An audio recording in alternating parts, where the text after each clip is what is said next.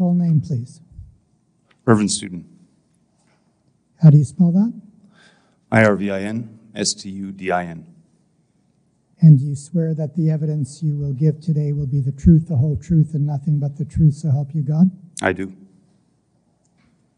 Tell us a little bit about your work and educational background. Thank you for having me, first of all, and it's difficult to go after such powerful testimony. I've been following that story very carefully. My sincere condolences to the family. I'm Irvin Studin. I chair the Worldwide Commission to Educate All Kids Post-Pandemic, which was created in January of 2021 to address what I think is the major catastrophe of the pandemic period, amongst many catastrophes, and that's what happened to the young people, particularly in respect of education, the collapse of education across Canada in general, in particular in Ontario. I also preside the Institute for 21st Century Questions, which is a major think tank in Canada, and edit a magazine called Global Brief. And before you got involved with that, give us some examples of the type of work you were doing. I'd call myself a policy expert across a variety of fields, domestic and international alike. I worked for many years at the Privy Council Office, the Prime Minister's Department in Ottawa. I was on secondment in the Prime Minister's Department in Canberra in Australia at the start of my career. I was a professor at multiple universities, U of T, York, Singapore, Eastern Europe. So I have a variety of hats. And your educational background, just what was the highest level of education that you had? I have a PhD in constitutional law at Osgoode Hall. Graduated in 2014. I have 2 degrees from the UK, one from Oxford, one from the London School of Economics. I was a Rhodes Scholar, and before that my undergraduate was at the Schulich School of Business at York University. In terms of the subject matter that brings you here today, how did you get interested in that?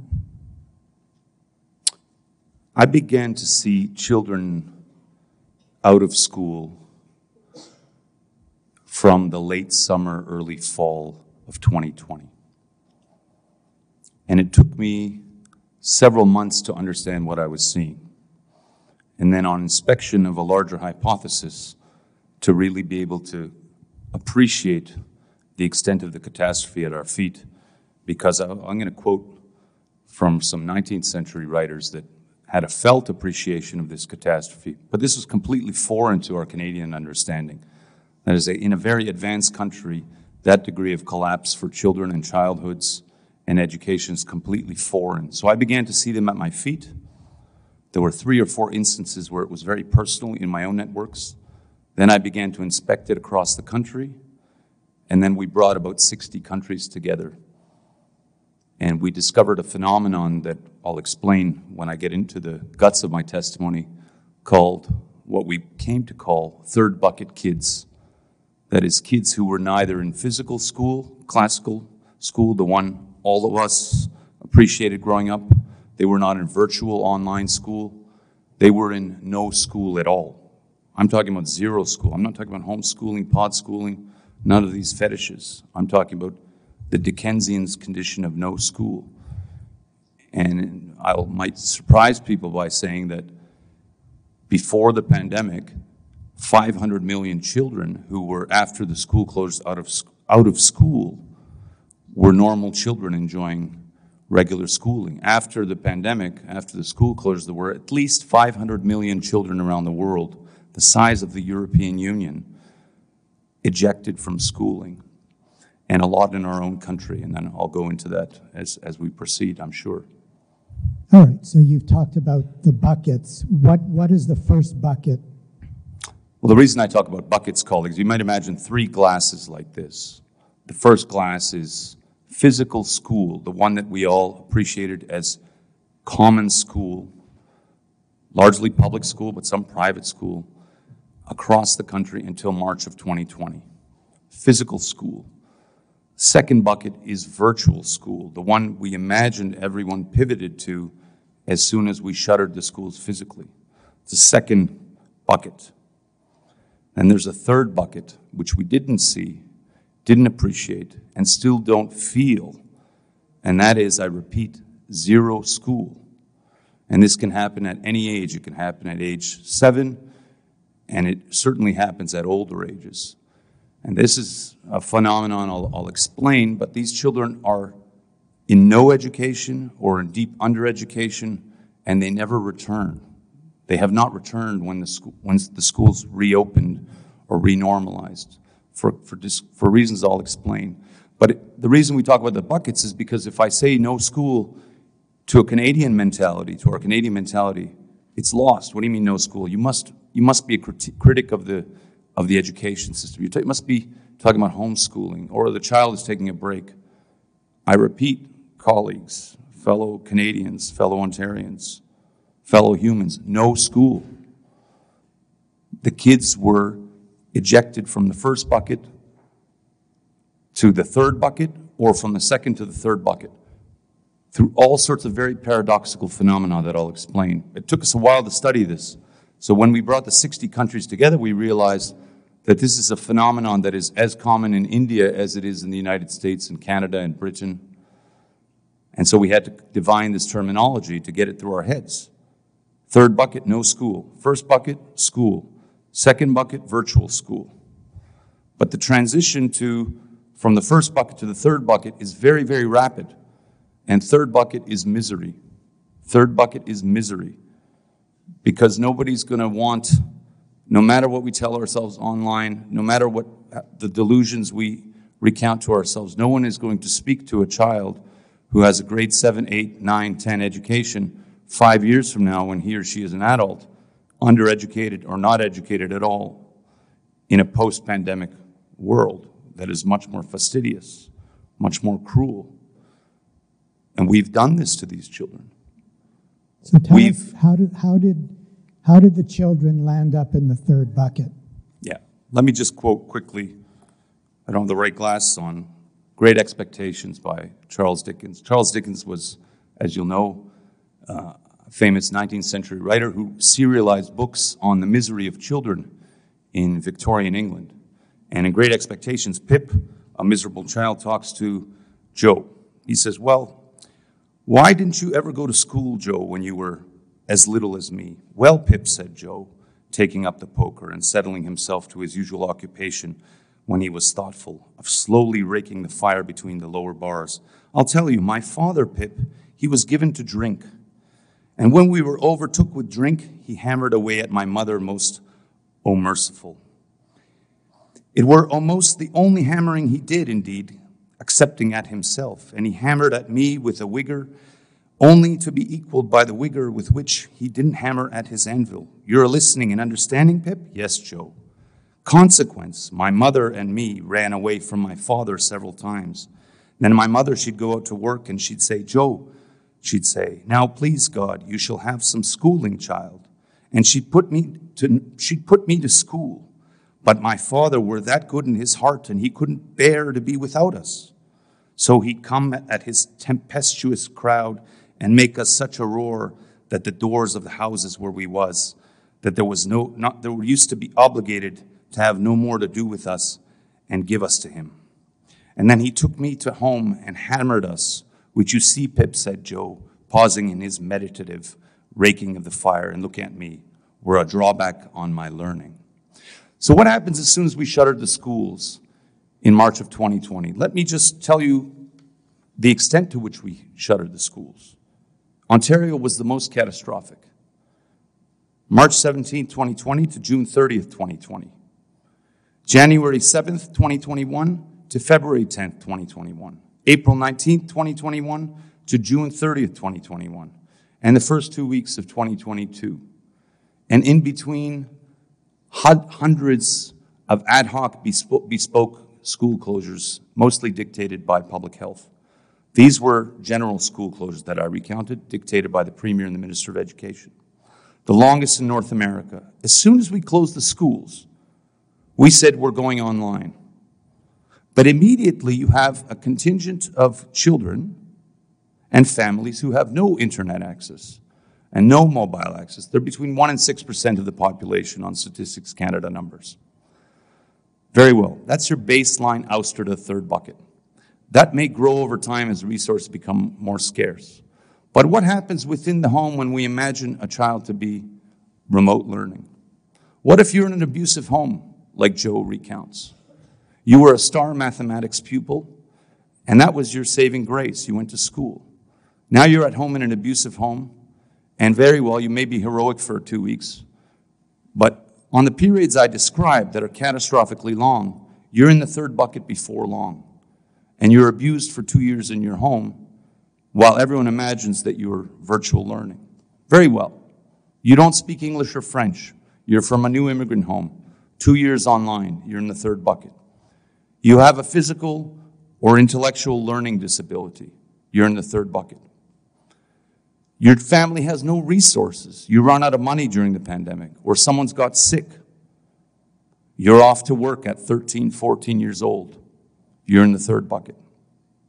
The most catastrophic category, colleagues, friends, fellow Canadians, Ontarians, is that of teenagers, middle schoolers, and high schoolers who were in the second bucket for a while, that is online learning, but realized that school began to lose its meaning.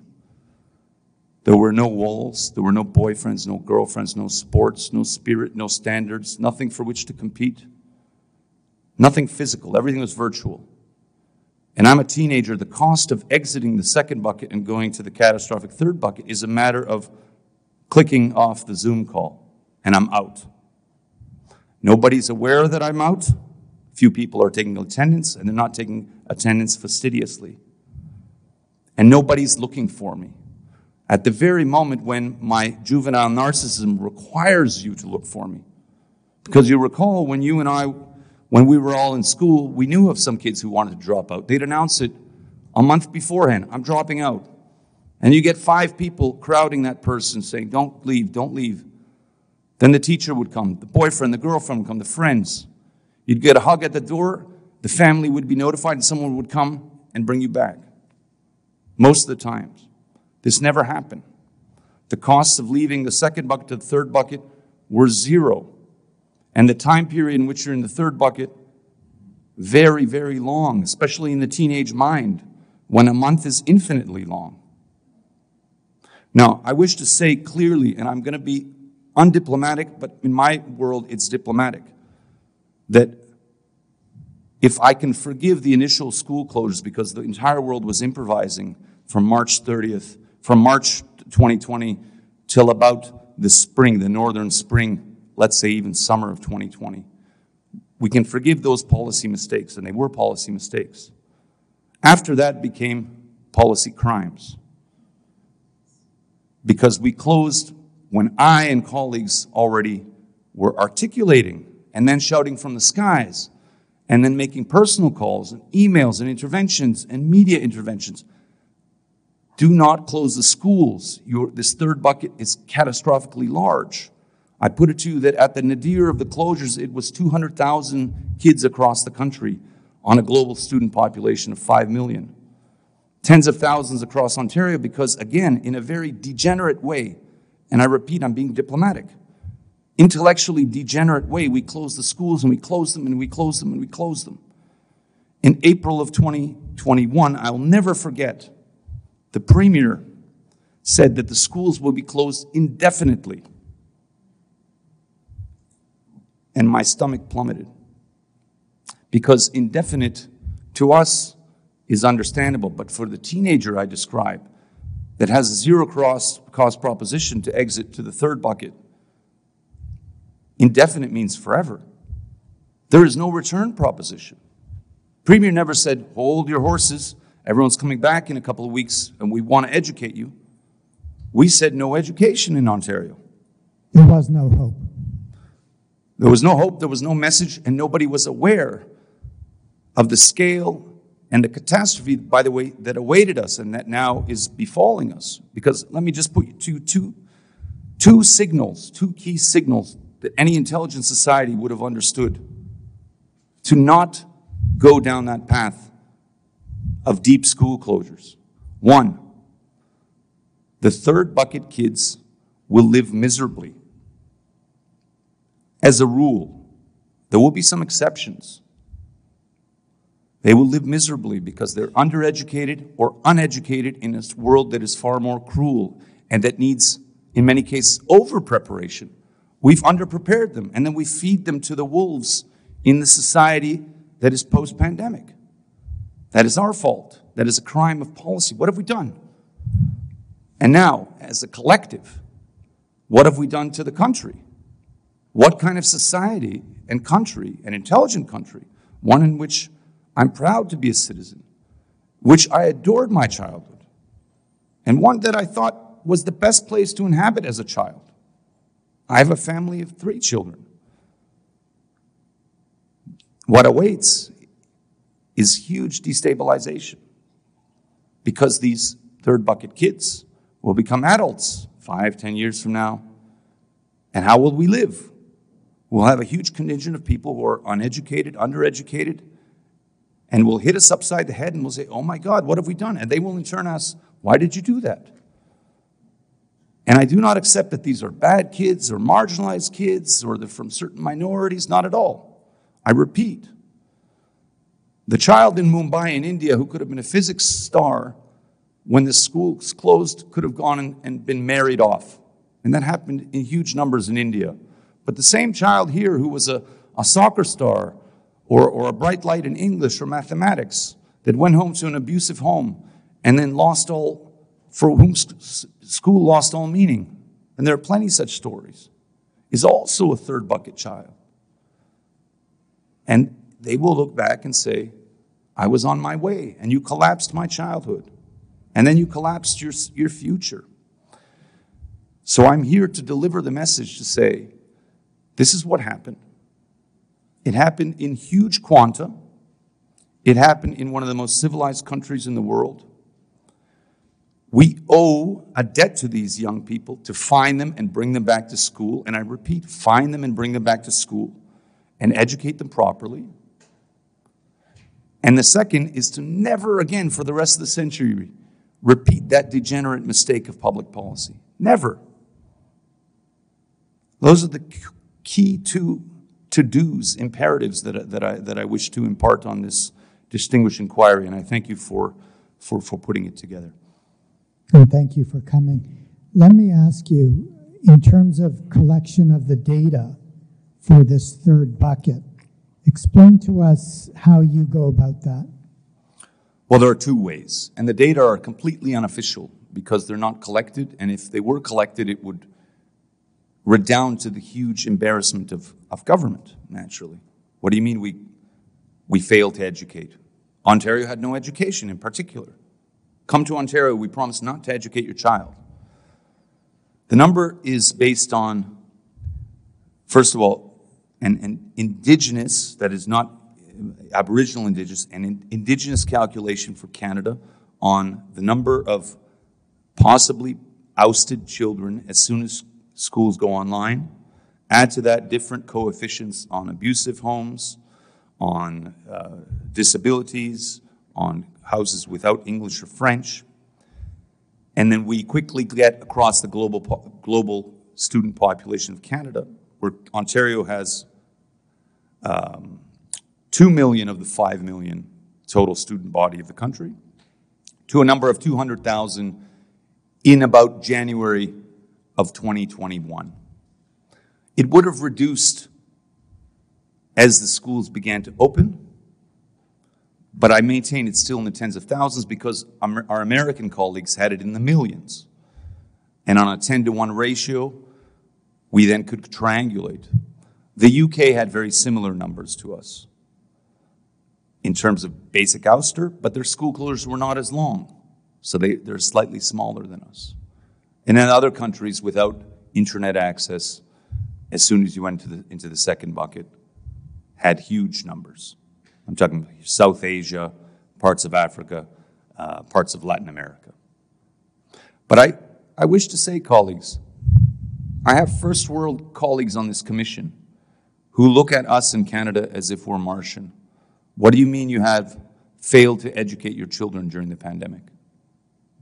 I say, how many kids have you got in the third bucket? They say 0. How about you guys? Well, we have tens of thousands. How did this happen? Well, first of all, we closed the schools for catastrophically long periods. Secondly, the norm of compulsory schooling and attendance collapsed. As soon as we went online, all those norms went out the window. And by the way, they're out the window in many cases still, because within the second bucket, and I wish to address that quickly as well, within the virtual schooling and world, the attendance norms were very, very variable. And the final thing is that intelligent decision makers understood that as soon as they closed the schools, there would be leakage from the school system. And you got to plug that leakage quickly. And we didn't understand that. We were tweeting. And the school closers, particularly the medical officers who were closing schools like it was going out of style, became online sensations. They were apparently saving our children. And they were saving us. And when we go back in time, when we go back and look on it, I wish for us to look at school closers as a shameful category of decision maker. You're a school closer. You send children to misery. The schools should remain open always, unless there's a foreign army at the gates. It's that central, and we now understand it's that central, not just to the well-being of the child, but to the functioning and survival of the society. There are other countries that continue to educate their children or even over-educate their children during the pandemic. Their children will meet our children in life 10 years from now. And who will do better? And who will deserve to do better? The second bucket. Huge undereducation for everyone else who stayed in the schooling system, who didn't collapse to the third bucket. Collapse of ambition, collapse of spirit, collapse of social interaction, socialization. You could be a child of wealth or of poverty in Ontario and Canada and go to any school, and by and large, the final product is predictable. Undereducation, then you open the schools, and the undereducation continues because we open the schools with low energy. My final to-do is that within the schooling system that we've reopened, outside of the third bucket, for everyone who's remained, energy. We must over-educate the kids for all the learning that was lost on our watch. Because again, we're preparing them for something, or we're not, or we're failing to prepare them. We're in a low energy state right now. The schools are low energy. The standards are low. We need to overcompensate. So that's the third to do, and that's a leadership question at the principal level, at the board level, at the level of the minister and deputy minister. Go. That's how a smart society behaves in reaction to the regress of the last 2 or 3 years. You said that you and some of your colleagues were sounding the alarm. Tell us a little bit about that, and what does it say that wasn't front and center in media and public discussion during that time period? Can I be blunt? It means that the Canada that loved its children in my childhood is not such under pressure. Canada does not love its children under pressure. A captain of a ship, well, my wife gave me this example during the pandemic, when to my horror I started appreciating the scale of this catastrophe. You said, a captain, a leader, in the context of a catastrophe, puts his passengers and the young people to safety. He doesn't allow them to wallow in misery or allow them to feel his or her tension. We did the opposite. We immersed the children in misery, in our own fears and our anxieties. We didn't save them. And in failing to save them, we haven't secured our future. So the message is, if we really want to be a country that loves its children, as I do, I love young people, I work with young people, not just my own children. We have to take the lessons of this period to heart for the rest of the century, if we make it that long. And we have to do right by those we've harmed in the last 2 or 3 years.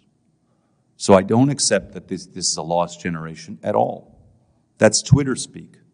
If we're a serious country, we say we made a mistake. The answer to a mistake in my world is remedy. Immediate remedy. Find these kids. They're easily findable. They're on the attendance rosters across the schools and all the boards across the country. Find them, get them back to school, educate them, get them caught up, and some of them will be Nobel Prize winners. Failing which, we only have ourselves to blame. Many of them will end miserably, and their misery will redound to the collective misery. So, in terms of the leadership class, unfortunately, the pandemic proved that we have, by and large, an accidental leadership class. Canada operates at all levels, across all parties, in all jurisdictions, with a transactional leadership class that presides over a system that's been built over a century and a half. A beautiful system. And when it collapsed, we didn't have the talent and the energy to resuscitate it. That leadership class is still in place. Nothing has happened. No one's resigned. No one's got to jail. There's no mea culpa. I've heard not a single speech by any leader across Canada say, here are the major lessons of the pandemic, including in education. There is some revolutionary work happening in Alberta, but that's a separate point. Yes. Have you heard any acknowledgement from any public official that acknowledges the consequences that you talk about? There's been no public articulation of this tragedy. Because renormalization was a matter of simply opening the schools. We just opened the schools, so everything's back to normal. Imagine that every child with his or her lunch bag is back to school. They were just watching Netflix, I guess, for 2 years. But remember, a childhood is a limited period. So what you and I appreciate as 2 years of difficulty, for the child is an irreversible passage of time. You're either educated in that period or you're not. And if your education collapses and life passes you by, you can't get caught up. That's the other thing we don't realize. So a child, I'll put a very concrete example to you. We get a call from British Columbia on the commission in the earliest days. A grandmother says, I have 2 brilliant children. They're stuck in the basement playing video games because the parents are in a COVID panic. They don't want them to leave. Everyone's going to die. And for 2 years, they were in the basement, not being educated. And let's say, I don't know the ages of the children. Let's say the child was 13 years old. And the world opens up, and he or she is 15 or 16 years old, but with a 13-year-old education. And now scale that across the thousands, tens of thousands. How does the system react to that? It's not reacting at all. We just said the schools are open with low energy. Everybody wear a mask, be safe, be vaccinated, zombie about. Not, let's go, we got a national mission to catch up. Not that. We're in defensive posture. So the child either never gets caught up, doesn't go back to school, or the general misery continues. And those stories are legion. Those stories are legion. You obviously have a very high profile. You've been in government, highly educated. What was the reaction from policymakers when you were bringing this to their attention when all this was going on? I'm not going to impart educational lessons from my own story. I will impart sports stories because I was a good student, but I was a very good athlete too, notwithstanding my present composition. I was a good soccer player. And I always said, in elite sport, there are nice people, and then there are people you want to have on your team when the going gets tough. I think everyone understands that analogy. Right? There are nice people when the going is generally good. Not on a rainy day. And Canada's full of them. And in the leadership class, we're full of them. But too many were pretenders when the proverbial thing hit the fan. And I got to understand that personally because I was speaking to many of them. I said, where's the reaction? The only responsible reaction from anyone overseeing any decision-making part of the education system or the children's welfare system or the childhoods of our young people, the only responsible reaction would have been, oh my God, reverse this mistake. Don't repeat it. Ours were the exact opposite. I got stories from top decision makers saying, Irvin, I can't do this. I'm too busy with my own family. I gotta help my kids. These are top decision makers. Irvin, we have to close the schools. Full stop. There are other things at play.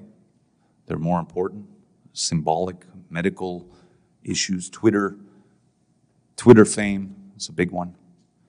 And the third category was complete intellectual incomprehension. We just could not go there. We couldn't imagine what happens to our own children when we close the schools. We still cannot go there. We cannot accept that this has happened or we've done this. It's foreign. That's why I say of the 60 countries or so on the commission I chair, countries like India, Argentina, Jamaica, they get it. They live more at the coalface of life and death, even their children. But more advanced countries, UK, Canada in particular, we can't go there. What I describe in Dickens in the discussion between Pip and Joe is foreign. But we've consigned many of our kids to the Dickensian condition. We've done it. These are acts of omission or commission. Repeated at length. I have to say, the failure of leadership that you're describing is extremely discouraging. I think that's diplomatic. I think we'll look back and say there were policy crimes that were committed, and that's a category that this is not on the criminal law. These are policy crimes because first they were problems of understanding, then problems of competence, and in the end, conspicuous acts that redounded to the harm of our children. And in all catastrophes, usually in wars, over the centuries, you go back and say, well, what are the major lessons learned? So the conventions, the Geneva Conventions, would have been born in the late 19th, 20th century, responding to things like chemical weapons and civil population rights. Those are lessons learned over the catastrophe of war. Well, what's the lesson of the pandemic? The number one lesson, never close the bloody schools, ever. Never. I'm against closing them now on a snow day. Do not close them. People die as soon as you don't believe it. They die. We must stop looking at our children as little munchkins, cute munchkins with lunchboxes that we're babying and worshiping in their cutest years. We owe them a duty of preparation. Beyond that worship of their beauty, we owe them a duty of preparation for tomorrow. I had that. I profited from that in Canada. I'm educated in the public schools of Canada proudly. And I look back and say, how could this have happened? We destroyed something in an instant that was a huge achievement. A huge achievement. We regularized beautiful childhoods across Canada over many decades, with many exceptions, granted, but that was the regular system. And now we've regularized misery. I'm going to ask the commissioners if they have any questions for you.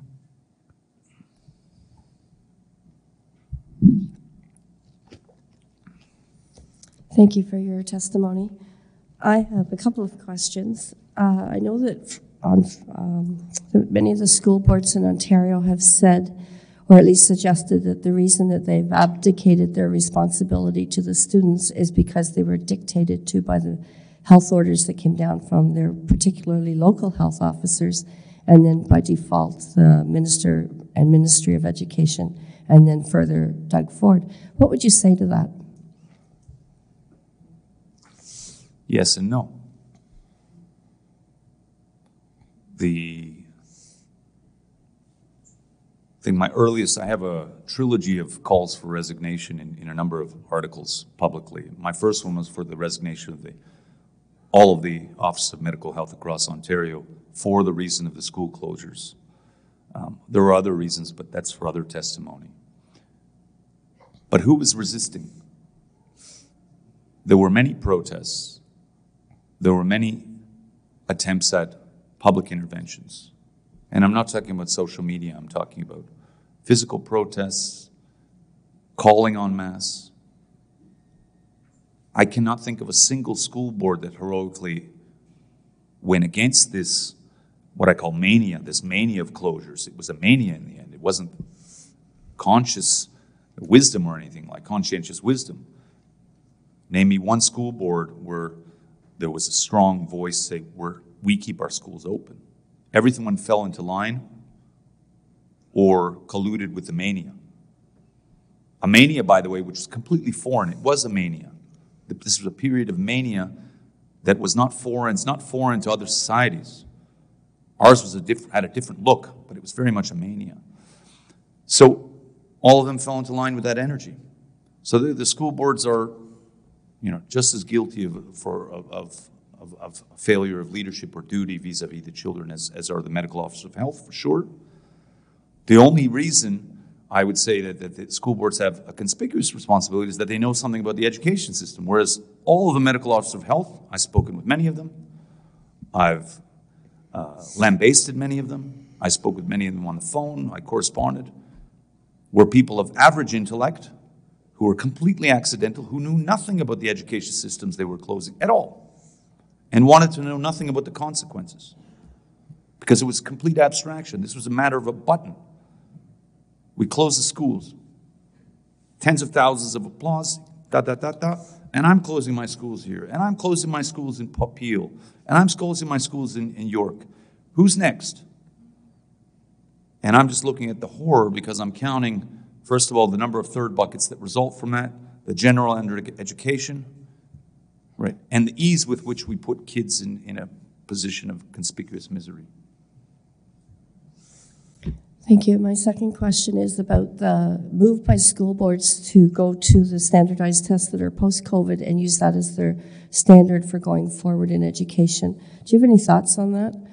I have no view on the standardized testing.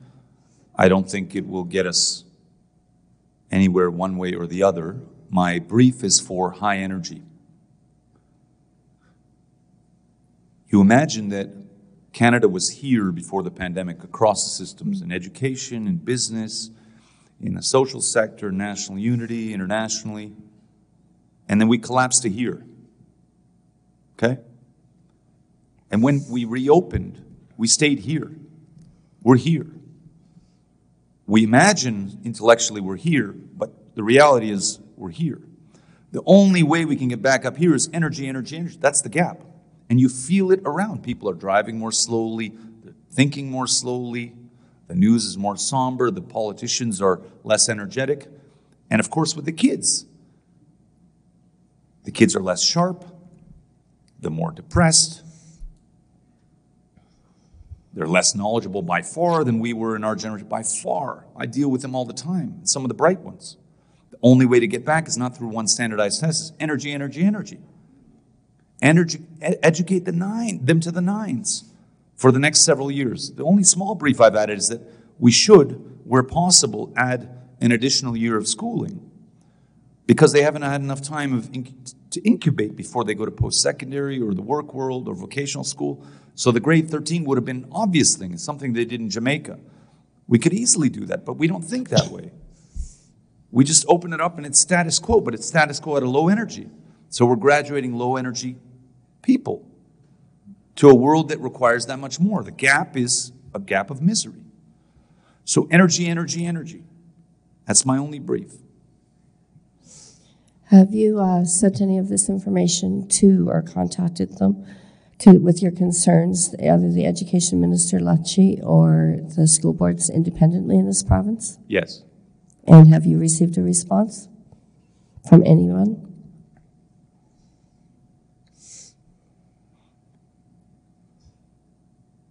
In deeds, no. In deeds, no. In explicit terms, no. But implicitly, there's an appreciation. It's just the gap between the appreciation and the action is huge because it's a mammoth task. We would have to go out and find these kids, and then we'd have to educate everyone energetically.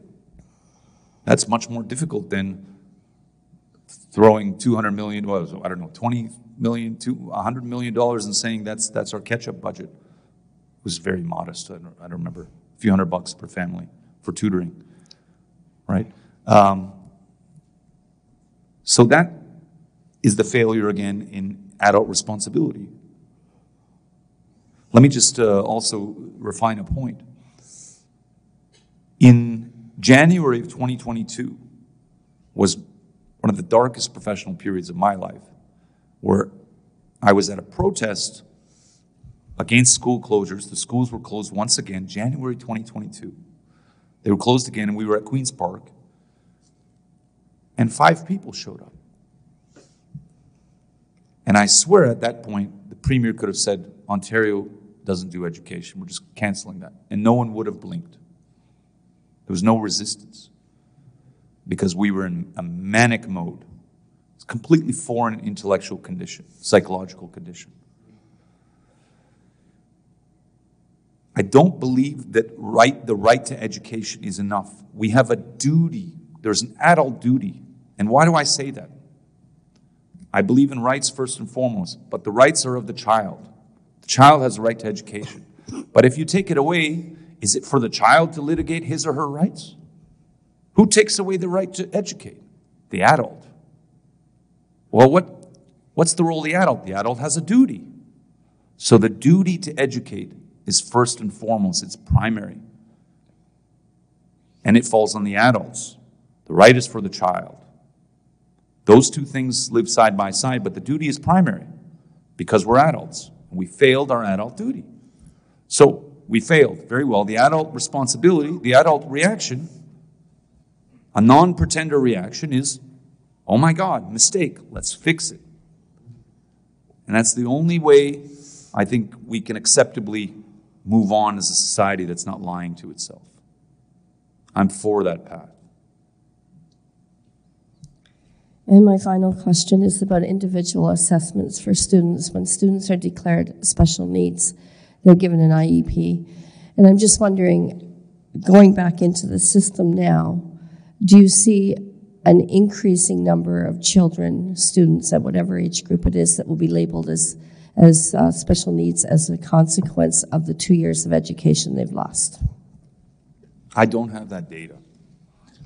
It's good data to look up. I don't have that data. What I want to say is this.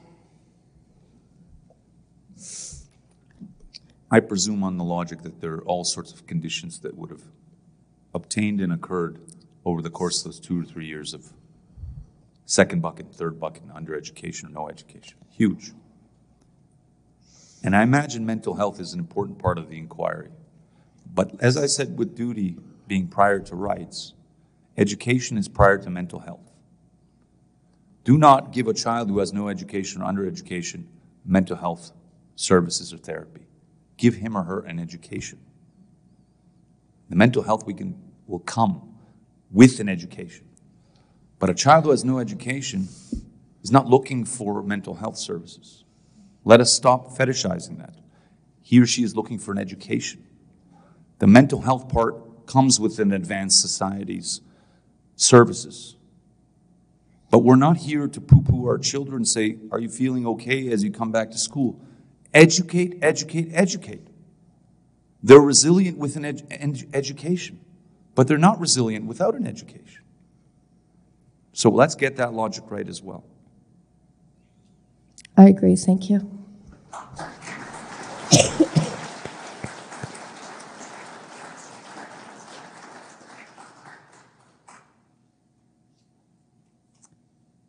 Are there any final thoughts that you want to leave us with?